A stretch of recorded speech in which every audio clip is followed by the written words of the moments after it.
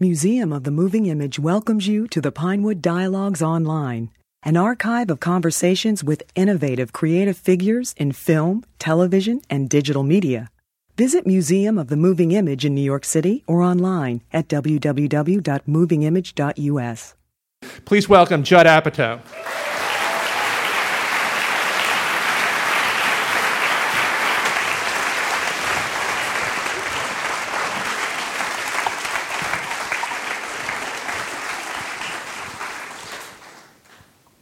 So, how do you feel before a big film opens? I mean, this film is not just a big Hollywood film. There's a lot of you in this movie. It's clearly a personal film. We'll talk about that later. But what is it like in the sort of weeks leading up to the release? I'm still thrown by the whole larger-than-life comment. I don't know if my wife would agree with that.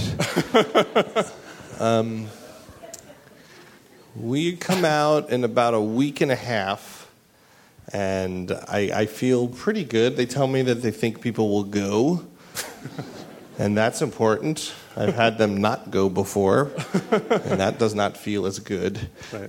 And the first few reviews have piddled in and seem like they won't haunt me at night, and they like the movie. And some people really like the movie, and some people hate my fucking guts.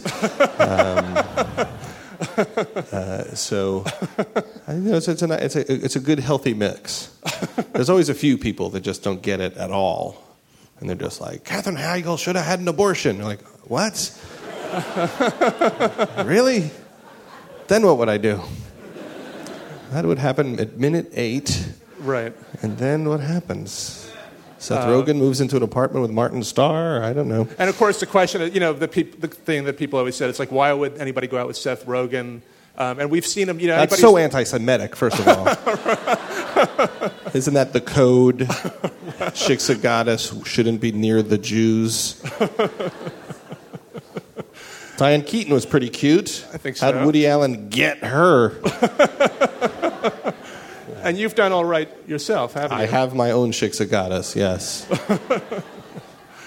We're going to about to travel back in time a bit, but it struck me that the title "Funny People," which seems so sort of simple at first, like a bunch of funny guys you're going to laugh at, but I think it actually has like sort of multiple meanings, because I think in your films and the film that we're going to see later kind of suggests that there's something a little off or odd about comedians. So that's what we were going for. You never know if your title is going to be good or not. I thought of it, funny people. Someone at Universal said it'd be good to have funny in the title, because it shouldn't just be called Adam Sandler in The Death Movie. And so, funny people, that's good. And then someone's like, there's a Sarah Jessica Parker movie called Smart People. It didn't make that much money, so I don't know about the word people. But it seems to not sicken people, right. And I like it. And it is meant to say people who are a little bit off, and I think they're doing a good job getting it out there what the tone of the movie is. We at first really told people basically the outline of some of the story, and now we're trying to remind people that it is hopefully very funny, as you'll find out in about 5 hours. This is like the longest night of your lives. People have no idea. The Q&A's before the 2-hour and 25-minute movie. Okay. They don't seem to mind. I hope you have your Red Bull ready. I don't mind when I know it's going to be long. You do walk into, the Titanic kind of ready. Right. To like sit in your chair differently so your back doesn't go out, and or the sorrow and the pity. Exactly, which I just watched this morning. But if we take a break after the Q&A, I think it'll be fine. I think they're up for it. I wouldn't worry about it. Yes. But I did want to. I said we're going to go back in time, and you've really been involved and obsessed, maybe even with comedy from a very early age, and you tape recorded interviews with comedians when you were in high school. So what I want to do is the first clip that we have. This is actually an audio clip, but this is an interview for the Comedy Club, which is a radio show on the 10 Watt radio station of Syosset High School. Hi, this is Jerry Seinfeld. I'm a well-known comedian. If you listen to Club Comedy on WKWZ in Syosset, which is where you are, you might as well, because it's with Judd Apatow. I don't know if you know this guy. If you've ever seen him, he is an incredible, incredible guy. I mean, just to look at him is an unbelievable experience. I'd like to talk about your type of comedy that you do. Mm-hmm. How do you describe it? It's sort of... It's funny. Observational with, like, a twist on it. It's not, some people just tell the joke, like an observation, and that's it. But you add a whole new dimension on it. Yeah. Well, it's one thing to see something, you know, and I think the next step is to do something with it, you know. Like I'm doing this routine now about this guy that was on That's Incredible last year that caught a bullet between his teeth. And it's like you see a thing like that and you go, what the hell is that? You know, I mean, a guy catches a bullet between his teeth. And now I don't know what's funny about that. But I think to myself, there's something funny about that. And that's what I like to do. Other comedians do different kinds of things, you know, but that's what I want to do. And I've explored that, and I think, you know, what job did he have before he got into doing that? What made him go, you know, I'd rather be catching bullets between my teeth? You know, and I don't know, just I have a whole routine about it, but to me that's funny. You know, I don't know, that's the way my mind works, I guess. So tell us about the shows that you did, because it seemed like you really were training yourself. There was Peter Bogdanovich, very early in his career, interviewed directors. He interviewed John Ford and all the great Hollywood directors, and he really had an idea of sort of using this to help him learn. Well, that was embarrassing to listen to. That was me before I lost my New York accent, which I didn't lose on purpose, but it did go away, and I think Arnold Schwarzenegger's been in the country longer than I've been alive, and I don't understand why he still has his accent. I think he is full of shit. It will drift away. And that is, the voice was still maybe not at its deepest level at that point. But, you know, when I was young, I wanted to figure out how can I talk to comedians. I just wanted to talk to them. How do you get to them? That's what most young boys think. And so I got a job as a dishwasher at a comedy club, and then I realized I'm in the kitchen. I got to get outside. I got to get in the showroom. So I became a busboy because I realized that was a mistake. And then I thought, well, none of these guys will talk to me. I need to find a way that they have to talk to me.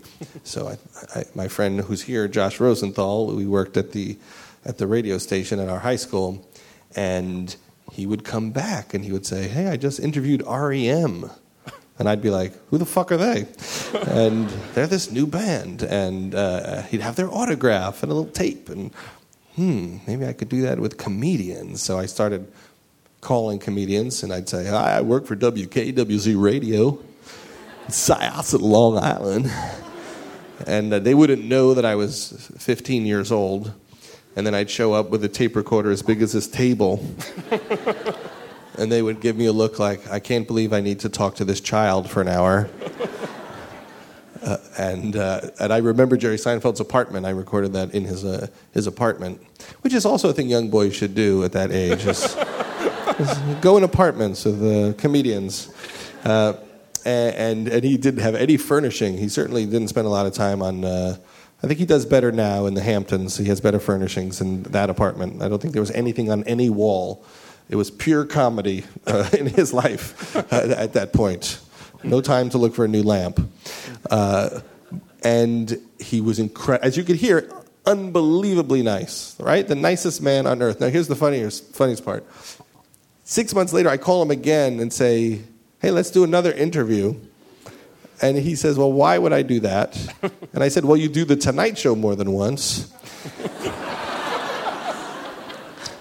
And then he does it. He literally does another interview with me. So he is the greatest man ever. And when I was young, I mean, this is many years before Seinfeld, I would see him on The Tonight Show, and I just thought, well, that is the funniest guy I've ever seen.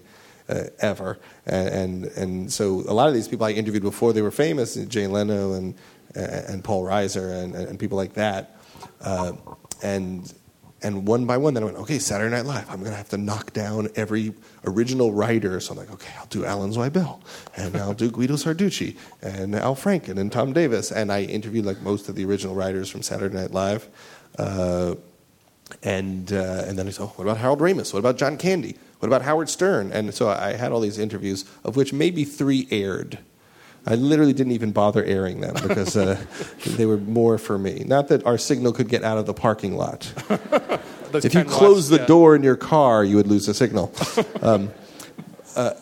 But they told me things that were very, very helpful. Of course, the big comedian at that time was Steve Martin, who was like a rock star. I mean, I remember seeing him at the Nassau Coliseum, doing concerts for 20,000 people. And you sort of tracked him down, I guess. I mean, you. Well, I could not have been more obsessed with Steve Martin. It took me years to stop talking in that wild and crazy guy voice. And I was in California. I was about 12 years old, and we knew where his house was. And so we would just drive by it all the time. Like, that's Steve Martin's house. It's white, like his suit.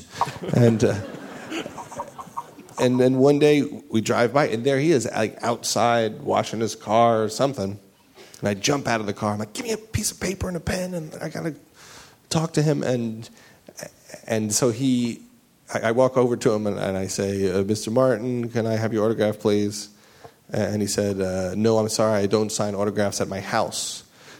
And I said, well, will you sign it in the street? Which was pretty good for 12, 13. And he said, no, I'm really, really sorry, but I can't do it because then people will come by all the time. And looking back, an incredibly polite man who's 100% right. If people walked up to my door, I would have a heart attack. I wouldn't just say no, I would move.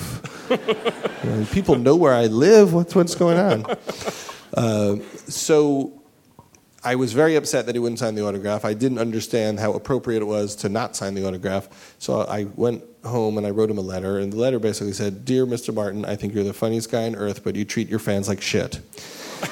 If I didn't buy all your records and go to all your movies, you wouldn't live in that house. So if you do not send me an apology, I will send your address to Homes of the Stars, and you will have tour buses passing by 24 hours a day.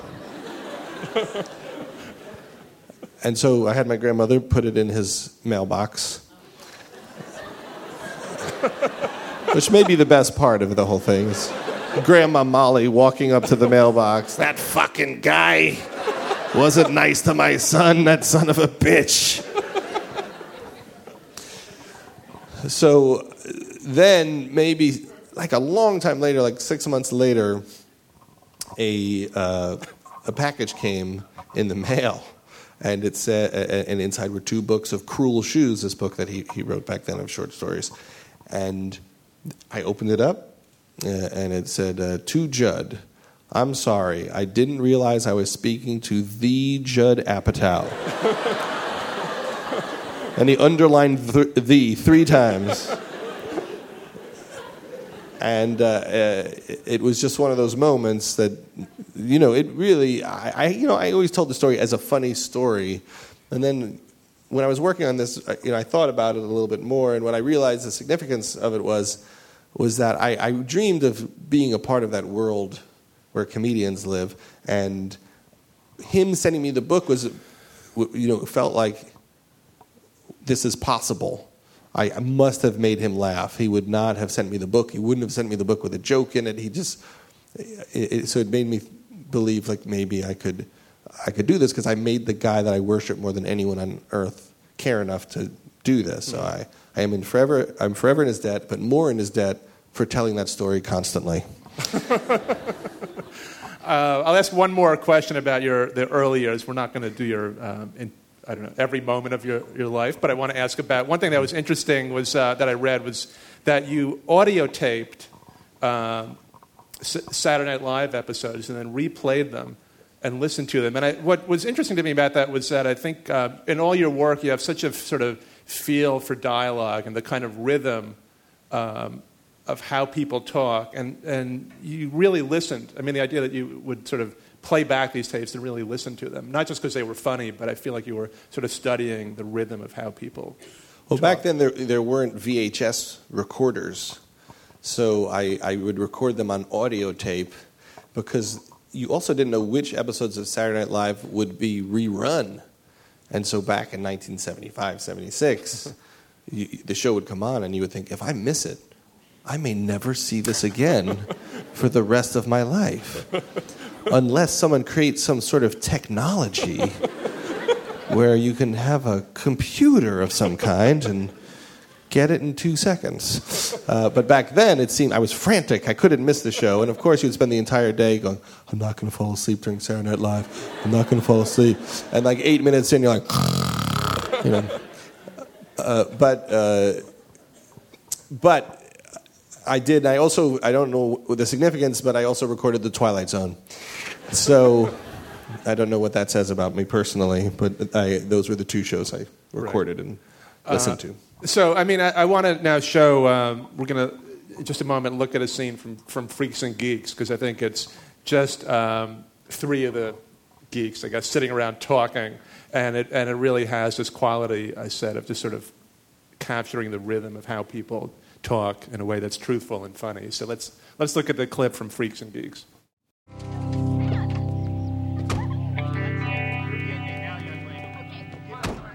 I don't get it. What do they have that we don't? Good bodies. So he can throw her over his shoulder. Big deal. He should use his legs more. He's gonna throw out his back. I don't know. I mean, my mom says that women prefer guys with a good sense of humor. But you're not very funny. Screw you. I'm hilarious. Oh, how woody. Get this guy on Hollywood Squares. I overheard that Todd Schellinger takes off his shirt when he makes out. Why would he do that? Why would anybody do that? Probably to show off his chest hair. I know that's what I'm going to do. Go ahead, laugh. But all cool guys have hairy chests. Selleck, Reynolds, Rockford. Hey, what about Mork? He's got more hair on his hand than Sam has in his pits. Shut up!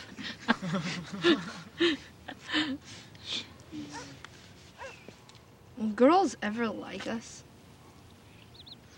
I think our best play is to go for the smart, sexy librarian type. You know, she's sweet and shy, but then she takes off her glasses and...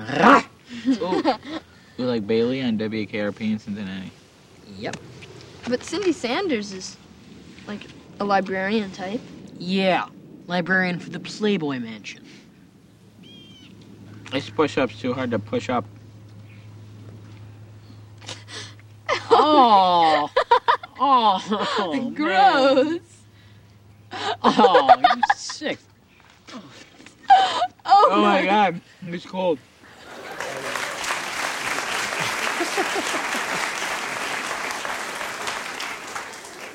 Now I realize you have Adam Sandler also sucking on popsicle, and there must be some symbolic yes, thing about it's very this. different. You'll see. It's a very different popsicle situation.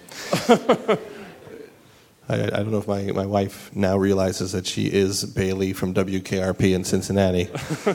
That was the dream. That's I like that scene. I remember shooting it, but the other thing you need to remember about Freaks and Geeks is we had 7.5 days to shoot those shows, so part of my directorial style was, what if the three of them sat there and never moved? And then I would just put 2 cameras on them, and all that stuff with the push-up pop was obviously a little bit improvised, and that's something that we always look to do, is especially at the end of scenes, to just let it kind of drift off into their crazy world with each other, and a lot of times things like that would happen. But that sort of clean style is something that you've kept. I mean, it's, you did that when you were doing episodic TV, but you don't have a really gimmicky camera style. I mean, which I think is one of the nice things about the way you direct. I mean, you let people talk. You let the scenes kind of breathe. I mean, for me, I always loved movies like Diner and The Last Detail, where it just felt like it was actually happening. And with this new movie, Janusz Kaminski was the cinematographer, and he really understood how to capture what I want to capture, but also to step it up visually and do something where that was a more important element of the movie. So the camera might move a little bit from here to here, but it's better. And what was the sort of your memory of first of all of making Freaks and Geeks, a kind of collaborative atmosphere, and then to have it canceled? Like it feels like it must have been such a great show to be making, working with a great team of writers and actors. Well, my friend Paul Feig created Freaks and Geeks, and he had a real vision of what he wanted it to be like. He wrote a 100-page Bible that said every band that each character liked, exactly what their clothes were, and he has a photographic memory of every moment that's ever happened in his entire life. And when you ask him about something from like third grade, he actually remembers what people said. I won't remember you tomorrow.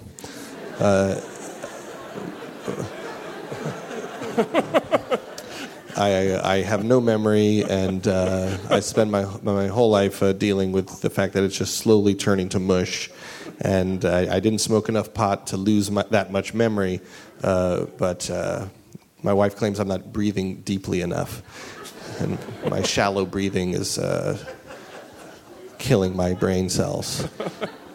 But so Paul Feig's tone was very inspiring to me because he really knew what he wanted to do there, and he knew the geeks a little more than the freaks, so we opened it up freak-wise to almost anyone. Anyone could be a freak when we cast it, and we found Seth and Jason and James, and then we had Paul rewrite it for these actors that we found, and it was a great experience. We knew we'd be canceled immediately. It was just, there was a new head of NBC brought in after we did the pilot, and he told us that he didn't understand the show because he went to private school. And so I said to Paul, maybe you should write the finale. Just have the finale. And so Paul went off and wrote the finale, and we shot the finale early in the run, assuming that it was going to end suddenly and we would want to have a conclusion to our story. One of the things about the show is that it seems so drawn from real life. There is a sort of famous scene where Martin Starr's character watches Gary Shandling on the Dinah Shore show, which I think is something that's sort of drawn from your life. I want to ask you about Gary Shandling, because I think he was an important influence in this idea of drawing from real life, which he's so great at. And you worked on the Larry Sanders show. Could you talk about how important Shandling was to your sort of outlook on comedy?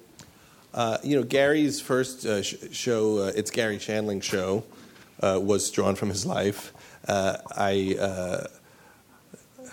I bought his house when I was working with the Larry Sanders Show, and his house, the set for It's Gary Shandling Show was based on Gary's actual house. So when I bought Gary's house, I basically lived on the set of It's Gary Shandling Show. And as you know from that show, that was about a comedian, and it was he broke the fourth wall, but it was also specifically a funny version of his world. And with the Larry Sanders Show, it became, although a fictional character based on a fictional character, things that would happen to Gary were constantly put into the show.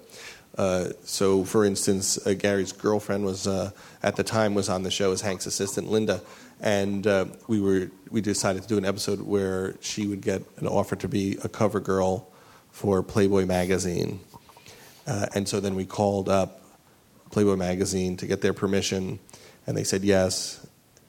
And then we wrote the episode, and then in the middle of it, they called and said, we actually would like her to be in Playboy magazine.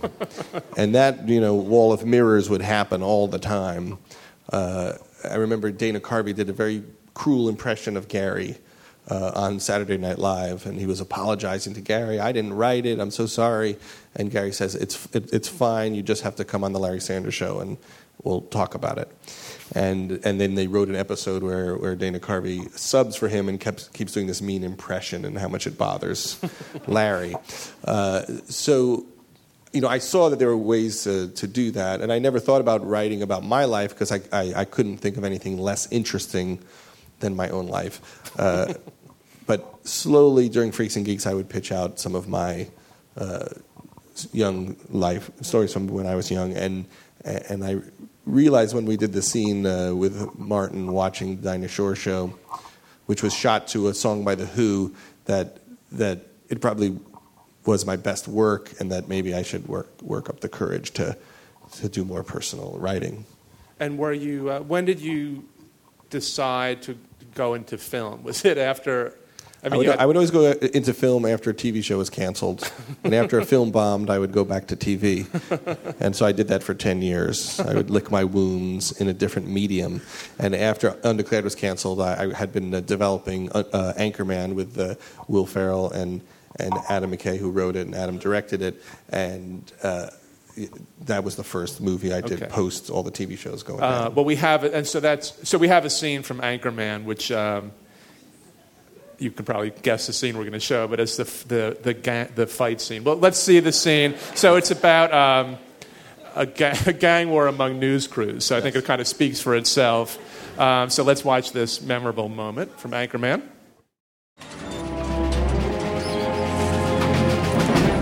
Not so fast, you ingrates! Public news team is taking a break from its pledge drive to kick some ass. No commercials, no mercy! No!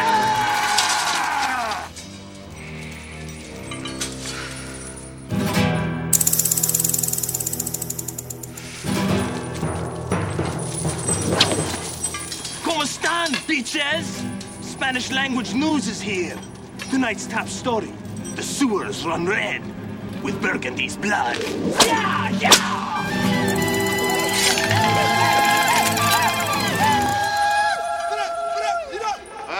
Looks like we got ourselves a bilingual bloodfest.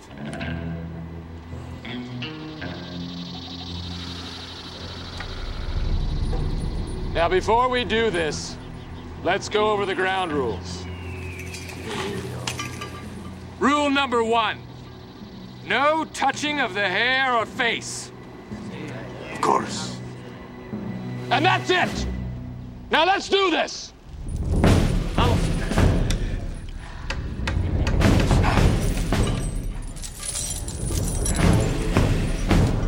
Begin!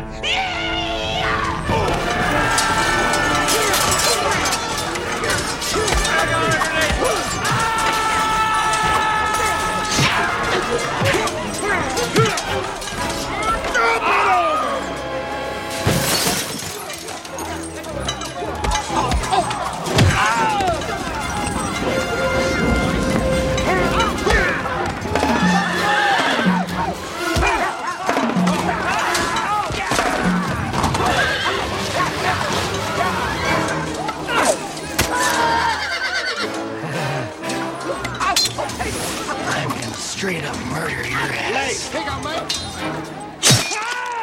God! Oh, I did not see that coming!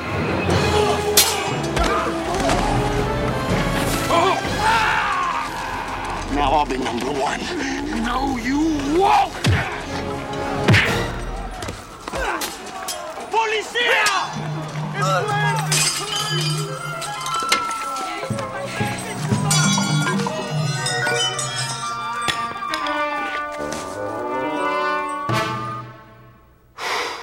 Boy, that escalated quickly. I mean, that really got out of hand fast.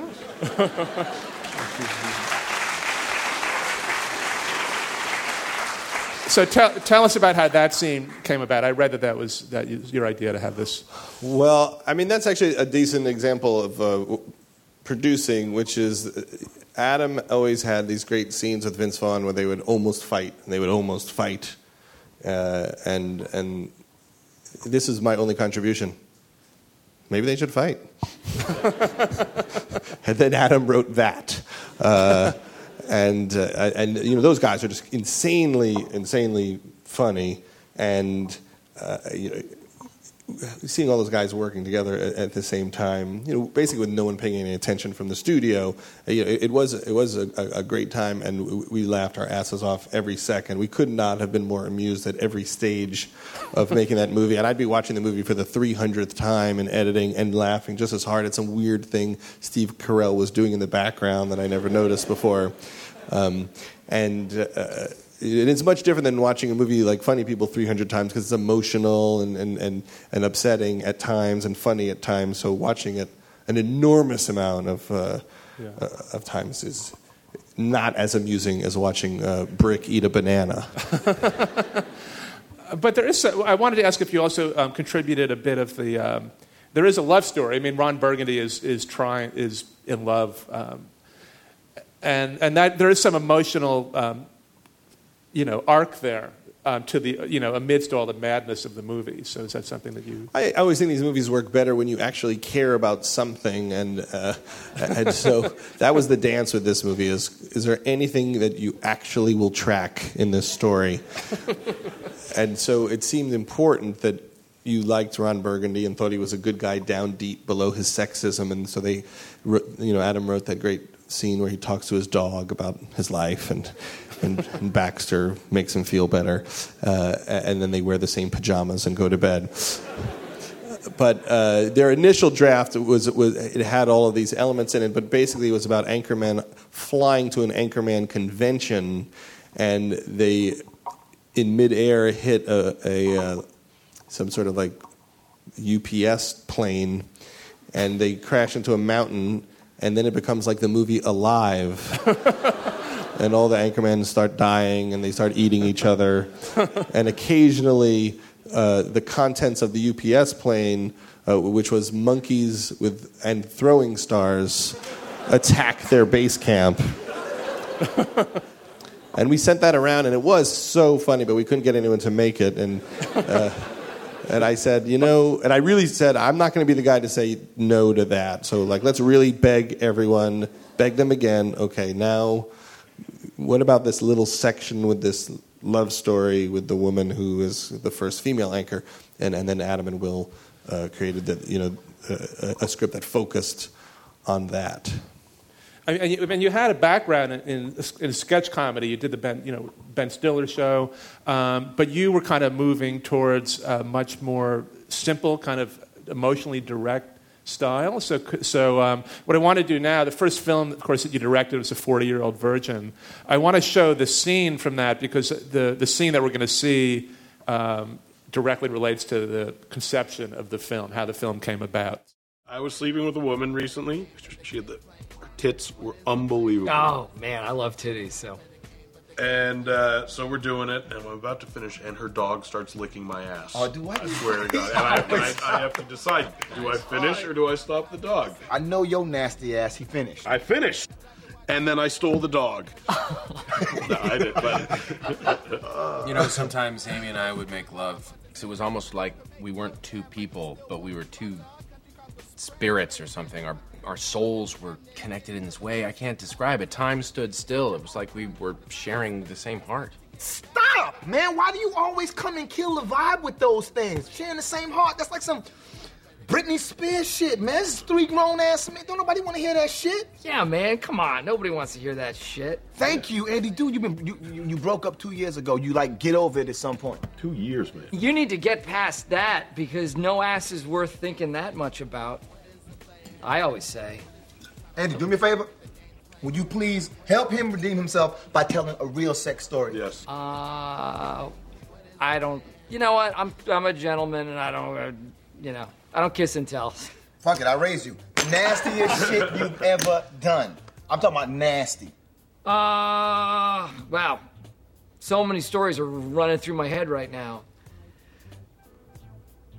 I dated this girl for a while, and she was really a nasty freak. She just loved to get down with sex all the time. She was like, any time of day, she was like, yeah, let's go. I'm so nasty. And I'd be nailing her. Oh, shit. She'd be like, oh, you're nailing me. Cool. She talk dirty to you? Oh, she loved to dirty talk. Totally into it. She'd be like, yeah, let's screw. I want to fuck. God, it was so dirty. She'd be like, oh, me so horny. Me love you long time. So what was the titties like, bro? Yeah, describe her. Yeah. Oh, yeah, she had great tits. Oh, no. But I mean, detail, though. Does she have, them little pink teeny nipples? Oh, yeah. Or the long National Geographic nipples? Long. You have, the bumpy Braille nipples, the Stevie Wonders? Yeah, they were nice. And, you grab a woman's breast, and you you feel it, and it feels like a bag of sand when you're touching it. Bag of sand? You know what I mean. Why don't we just play? Why don't you just deal the cards? What are you talking about? Have you ever felt a breast before, man? Yes. Dude, are you gay? No, I'm not gay. I've been with tons of women. I touched a guy's balls at Hebrew school once. Dude, it's not a big deal. You like to fuck guys. I'm cool with it. I got friends that fuck guys in jail. No, I'm not gay. No, I've borked a lot of women in my day. You borked? Hold up. Yo, answer this question. Are you a virgin? Are you a virgin? Yeah, not since I was 10. It all makes sense. You're a virgin. I am... Shut up. How does that happen? He's a fucking virgin. Oh, I knew it. That makes so much sense, man. Look, he's a virgin. Wait, you guys are hilarious. All right. Come on, don't be mean. I'm not being mean. I'm trying to help the partner out. I'm trying to say I want to get you laid, dude. I understand what's going on You guys here, are right? so up your asses. From now on, your dick is my dick. I'm getting you some pussy.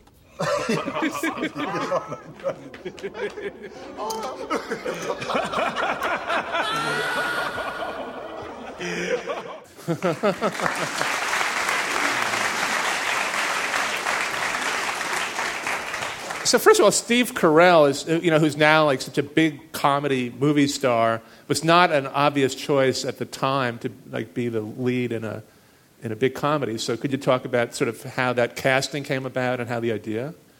Well, when we were all young comedians, it was always like, could you get a break? Would someone let you be in a movie? And it was really, really hard. So I've always been a fan of people who haven't been the stars of movies being the lead, because that's what we all were trying to do, and that was the impossible dream. How was Adam Sandler going to star in a movie? And ultimately he had to write his own movie, but that was the wall you couldn't get through. So we never thought it was fair. Like, why can't you be the star? I mean, if you're funny, you should be allowed to be the star. And Carell, when we were shooting Anchorman, was so funny. I mean, he's funny just holding a hand grenade.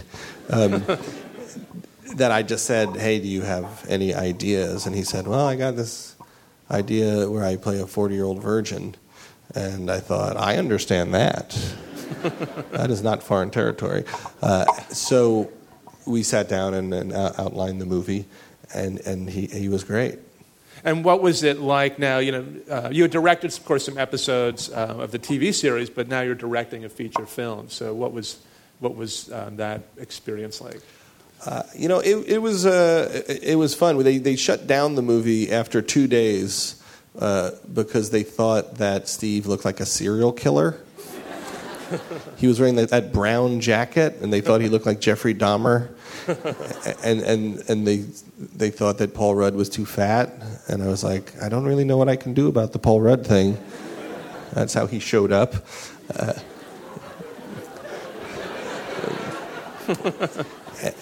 And I think that they were concerned because what Steve was doing was a little more Buster Keaton-ish than Jerry Lewis-like, and he was going for more of a deadpan idea. But then they let us start up again, and we just added a lot of serial killer jokes into the script, and suddenly we were on our way again. It was very strange.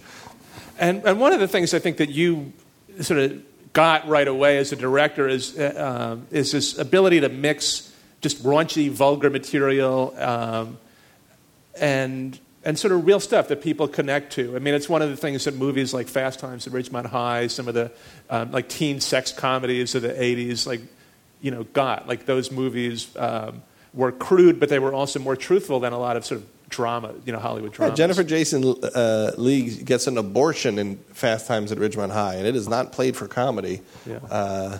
That's the abortion Katherine Heigl should have gotten, now that I think about it.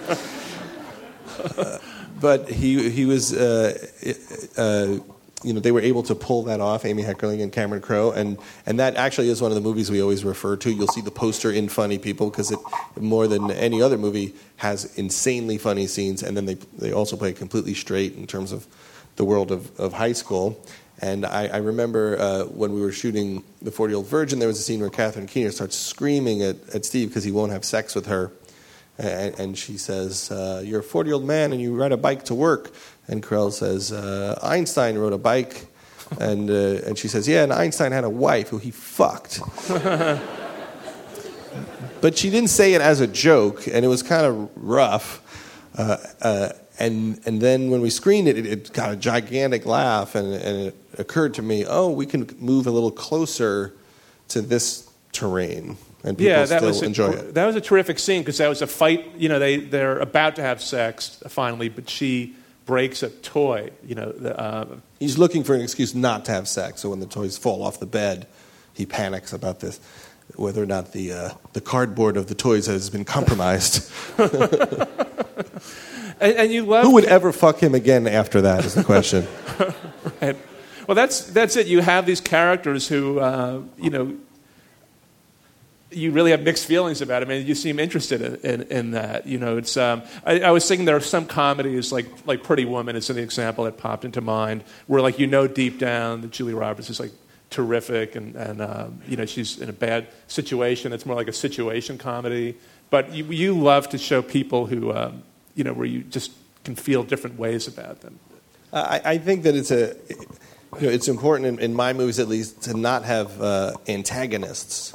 So there really are no bad guys in the movies. There's just life and the normal obstacles that everybody faces. There's not someone out to get anybody. Yeah. And so I think that's enough of an obstacle for comedy, just your day. And I wanted to ask in particular about Seth Rogen as a performer, because he, if anybody can, sort of feels like an alter ego or somebody who has been there sort of in almost everything you've done, it feels like. What is it about him? What qualities about him interest you? Seth is, I've thought about that a little bit lately, and I think Seth maybe, I wasn't a great comedian. I didn't have a lot of charisma. I wasn't that interesting a person that you want to watch me for a great period of time, and I wasn't that angry, which you have to be a stand-up comedian. And Seth, in some ways, is a better version of me as a performer. He has all the qualities that I didn't have. He's kind of strange, He's got that weird voice, and he's gruff, so he's kind of a character, and he has this vicious sense of humor, but he also is very sweet. And you root for him because as tough as he is, you kind of know his life is probably tricky, and he's a real great underdog guy with a big heart who will always try to do the right thing, and he's my De Niro basically. Just like Scorsese's a little man, he's got tough De Niro playing Scorsese on the screen. I have Seth Rogen. You could do worse. But he seems like a real student of comedy. Like there's something about his use of language, and I think he's talked about Albert Brooks, for example. But he has such an interesting delivery and choice of words, and sort of this combination of being sort of blustery but vulnerable. He's just a freak of nature. I don't really even understand it anymore. I read this interview with him in Playboy magazine just for the interview, and it just was hysterical. For 10 pages. And everything he says is phrased as an interesting insight, but also as a joke. And he thinks in comedy, and he has this voice that's built for comedy. He talks in a natural joke rhythm, and he's a great mind. I'm constantly, surprised at the things he comes up with and the insights that he has. So okay, we're gonna now look at. Two scenes from Knocked Up. What I wanted to do with Knocked Up is show these two back-to-back scenes, because I think they capture... There's a lot of great qualities in them. First is an amazing scene between Paul Rudd and Leslie Mann. And I think you know the film, but she suspects that he's cheating on her, and then discovers that he's actually playing fantasy baseball instead of seeing a mistress. And then immediately following that, there's a great scene, I think, with Katherine Heigl and Seth in a car. So it's sort of back-to-back scenes, but I think it's a great section of the film, and I wanted to show both those scenes. What is this? Debbie. What the fuck is this? It's our fantasy baseball draft. We said no wives. Your fantasy what? It's our draft. For fantasy baseball. I told you all about this. Got Matsui. Shit. Hey, Pete, don't let the door hit you in the vagina on the way out. Come on, who's going? Prince, you're on the clock. I should have told you. What else have you been lying about? Nothing. That guy said, don't let the door hit in the vagina on the way out. Yeah, I heard him. That was hilarious. It's just that I know you've been mad because I've been working so much and I didn't want to upset you.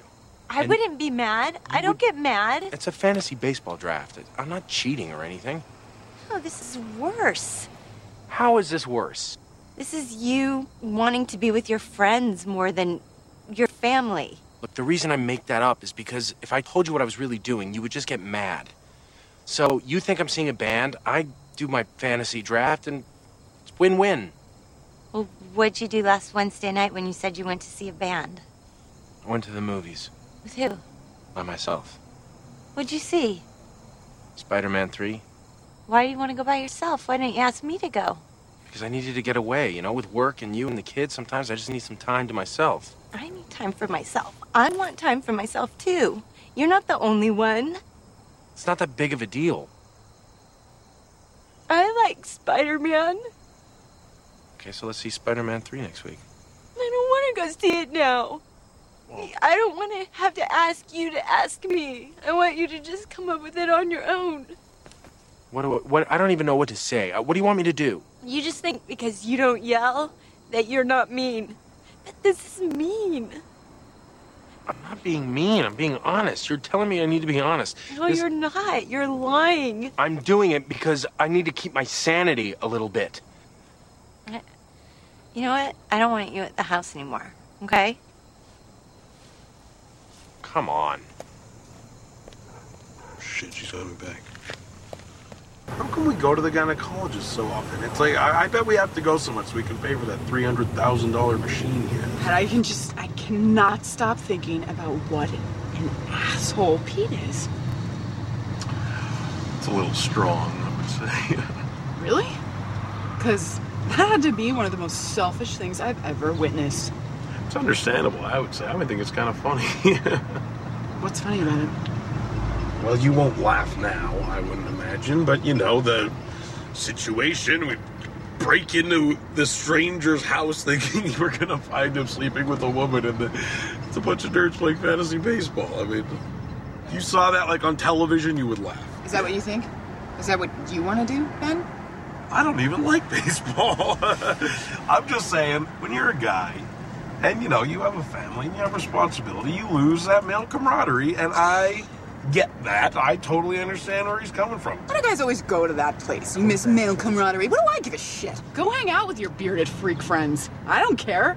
You want to hang out with guys that look like the Shoe Bomber? It's all on you, man. Well, what the fuck am I supposed to say to that? You should just support me. You should just support everything I say, because at this juncture in my life, I'm allowed to be wrong. So if you're wrong, I have to support it? I can't tell you that you're acting like a lunatic? No. Okay. Oh, that's helpful. You have to do nothing. I've sacrificed a lot of shit to do this. You haven't sacrificed anything. No, I've had to sacrifice my job, my body, my youth, my vagina. Sacrificed your yes, vagina? It will never look the same after this. Well, fine.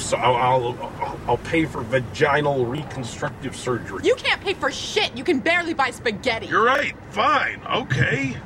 You know what? Get out of the car. Oh, you know what? Why didn't you not threaten me? You should just get out of the fucking car. I'm not going to get out of the car in the middle of nowhere. No. Get out of the car. No. I own this car. Get out of my car. No. Get out of my car. No. Get out of my fucking car!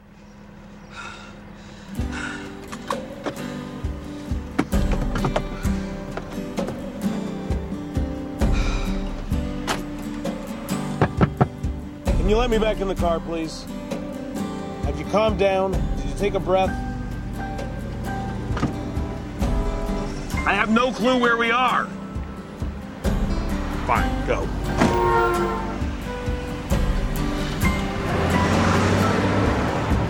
Great.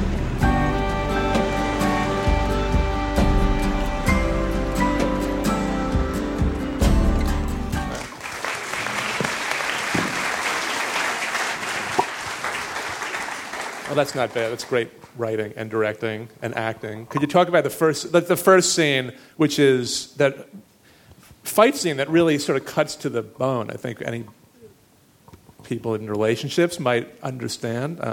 And this is Paul Rudd's character talking to your real wife. So could you That's true. My wife is here somewhere. There she is, Leslie Mann. Come on.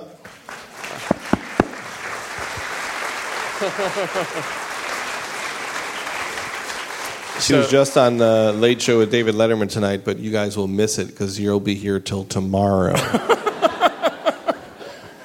They can watch it on the internet. To go. The first part of the scene was based on the fact that I wanted to talk about guys can't handle the pressure of having kids, and I remember when Leslie was pregnant, my therapist gave me a book, and it was all about the fact that men kind of have a nervous breakdown when babies are coming because they're the king of the house, and they go from number 1 to number 3, and and it's not really something that's spoken about, that it's this gigantic adjustment for the man, and he's supposed to just make the adjustment, and suddenly the needs of the baby and the needs of the family go before him, and that men have these kind of quiet, nervous breakdowns about it. And so I was thinking about that in terms of Paul's character, and that he's afraid to say what he wants to do, and he also is a little bit detached from the work of the house. So he sneaks out and plays fantasy league baseball, and starts becoming a liar, basically. And finally, she catches him, and I've never done anything like that. I've thought about sneaking out to a movie, but and then in that scene, it's also a very sad scene because it just shows you that they're in two different places about what's happening in the house and what their argument is about. But I think that's some of the strain when you have kids. They just require so much time that there's a kind of a turf war that goes on in terms of chips. How many times do you get to go out? How many times do I get to go out? Why don't you want to be here more? But you both kind of want to break, and it's just a complicated balance that we all deal with. And that was kind of a meltdown where it all falls apart. And then the afterwards when he fights with her in the car is based on another insensitivity that I have, which is not really understanding that Catherine's character basically wants him to say, "You are more important than my friends now. I'm pregnant. You should not understand Paul's point of view.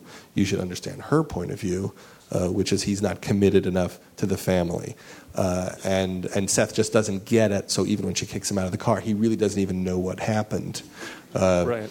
And Leslie did kick me out of the car once on the way to the gynecologist's. And I don't remember what the fight was about.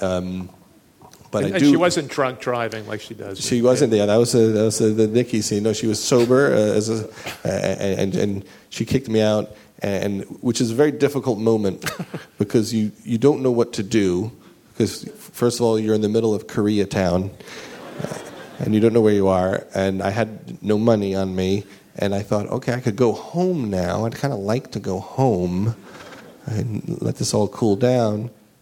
But if I don't go to the doctor, I think I'm going to get in trouble. I think she wants me to go to the doctor still. Like I have to run to prove like my love and get to the doctor's office. And I know this is hard on you, and you're hormonal, and I'm insensitive, and I'm still there for you when the doctor puts his finger in you. I still will be there. Which is another great moment when you're at the doctor and they're always inside your wife. You're constantly like standing next to them, and there's a great moment in the beginning of the movie where right before he does it, he just turns to Seth and goes, and you always want them to apologize, like, "I'm sorry, it's my job." So, but anyway, that's what those two scenes were. All these scenes are based on miscommunications between people. But what's great about both Paul and Seth's characters in the movie, they each sort of say things that men just should not say, but they don't. But so Paul, there's this great scene with Paul at the restaurant where he just sort of blurts out, when you have a baby, all your dreams go away, and it's just so dumb of him to say that. And in the car, the scene we just saw with Seth, the sort of endearing thing about him is that he just sort of blurts out stuff that and yeah, this stuff is really awful, and I think that every once in a while there's someone who will say, well, these movies are male centric or they're insensitive to women, but I think really what a lot of these issues are is women are really romanticized in movies, and these movies go pretty hard at having women have as many problems as men, and they make mistakes that are as big as men. And so when someone says, like, oh, Knocked Up seems sexist, I'm like, really? I mean, Seth, there's an earthquake and he grabs his bong before his pregnant girlfriend. That's pretty bad. That I think I try to weigh it evenly, so it's not really about men or women. It's just about miscommunications and us at our worst. Because people at their best, I kind of don't want to watch in entertainment. I don't really want to watch mature people or smart people or people who do the right thing. I would like to meet them in life. But I don't find it entertaining and certainly not funny. So the worse people are, the more I find it amusing, and the more I root for them to figure their shit out. And there is that nice moment at the end of the scene when Seth realizes that he really is going to get out of the car, and he just kind of looks at her and doesn't say anything. And he's like a big dog. It's like, it's all moving fast for him, But you feel like he's trying to figure it out. Like he's trying to. I always thought in that movie, he is a good guy. The movie points out, and when you see him with Harold Ramis, who plays his dad, they're very sweet scenes, and he comes from a nice person. He's young, and he's going to have to go through this, as is she, in order for them to be able to be there for the baby. But it'll be a disaster for a while. We're going to get to funny people, and I was trying to think. I said to myself I would have to ask one question during the evening about penises, because you've famously said that you want to have a penis in every movie. Is that because you're holding an object with a red tip? It could be. It could be. Okay. So I guess as a segue to funny people, I guess there's a scene, and I'm not going to give too much away, but there's a scene where Adam Sandler, he sort of becomes a mentor to Seth Rogen's character, but at one point Seth becomes like his assistant, and he tells Rogen to show him his penis. He just says, I just want to see what I'm dealing with here. Now, is that actually based on a true incident involving you and Adam Sandler? Yeah, when I lived with Adam, there are different kinds of men out there. And Adam was very open about certain things. He's the first guy I knew who would talk about masturbating. That was on the table as conversation. My friend Kevin, my best friend from high school, we didn't talk about that. We knew that his stepdad had penthouses. I don't think we ever talked about what you would do with them, and it was not something that we laughed about. We didn't crack whack-off jokes. Then I moved in with Adam, and Adam and I, we'd be home, and he'd be like, "Hey, man, okay, yeah, let's go to Red Lobster, but first I'm going to go whack off, and then I'll see you in about 10 minutes." And then he'd come out, "Okay, let's go," and that threw me. I just had never been around that before, but very open and comfortable with sexuality. And he used to, and he had a running thing where he would always say, "Let me see the cock. Let me see what you got. I just want to know what I'm dealing with. Let me just see." And I was like, "No, I'm not going to show you my penis. Let me just see it. Just get it over with. Get it over with. Come on, let's get it over with." And then one day I was peeing, and he was standing behind me. I see him in the mirror, and he's just like, and then he just goes, "All right, man, all right." So I put some of that in the movie, yes. And so now that we've made the segue into funny people, just we're going to take a break in just a few minutes and then see the film. But what can you tell us about the movie? I mean, with your first two movies that you directed, that are sort of these they're kind of based on very simple premises. The 40-year-old virgin, the premise is right in the title, and same with Knocked Up. Here you have a movie that's sort of a lot of things, as we're about to see. So what can you tell us before we see it? It's sprawling. The story, it doesn't go where you expect it to go. Things don't land at the moments that you expect it to, which is what I wanted to do. I didn't want to follow a normal 3-act structure. I wanted to tell a different type of story. And I like movies where it's just hard to know when things will happen. So I'm really happy with that part of the movie. I wanted to talk about comedians and why people get into comedy, and to talk about the troubled souls of some of the people that work so hard to make people laugh. And I also wanted to talk about when people get sick and the lessons that they get when they're sick in a way that is different from how you've seen it in movies before. You're about to watch it, so I don't want to really give anything away. But that was my two intentions. And then I also have always been I've always wanted to write a movie about people trying to get back someone from their past, trying to win back an old girlfriend, and so that was in the mix there. And when Adam told me he wanted to make a movie together, I quickly went through the notebooks and realized that these three ideas maybe could work as one idea. And I guess just sort of a general question, but of course you, Leslie Mann has been in all your films, but this is her biggest role in any of your films, and your daughters, who we saw in Knocked Up, are very important in this film. So what was that like? I mean, having them in the film, having Adam Sandler play somebody who used to be, in a relationship with him? It was great. I think that, when people are very intimate with each other, there's a different level of the work, and people reveal things they wouldn't reveal to strangers, and there's a shorthand, and it was wonderful. Leslie adores Adam, and they've known each other for 14 years, and my kids have known Adam and Seth since they were born, and you can get stuff that you couldn't get if you just cast the movie. And Leslie is a brilliant actress and viciously funny in ways that she doesn't quite understand.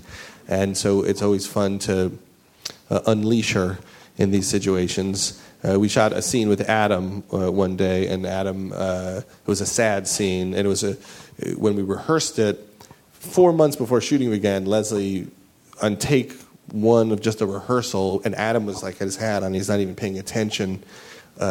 And Leslie starts doing the scene and just crying and getting deeply upset in a hardcore method, I'm not here to fuck around kind of way. And Adam just went white, like, oh, geez, I got to pay attention here. I got to up my game a little bit. And I think that the trust between friends allows for something that you don't usually see on screen, and that's what I'm most proud of with everybody in the movie.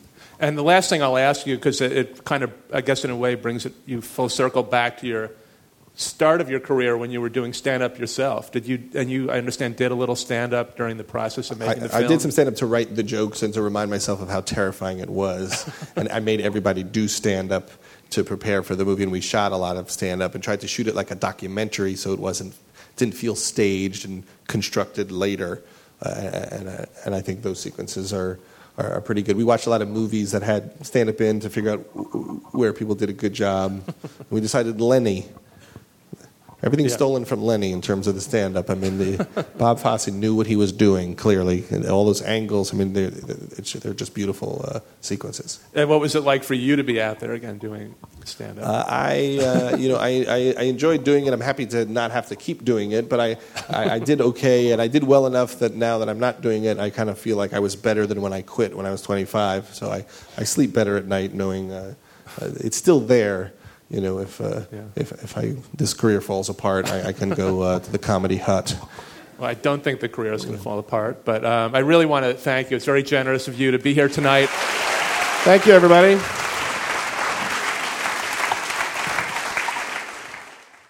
Thank you for listening. The Pinewood Dialogues at Museum of the Moving Image are made possible by generous support from the Pannonia Foundation. To learn more about the museum, visit www.movingimage.us.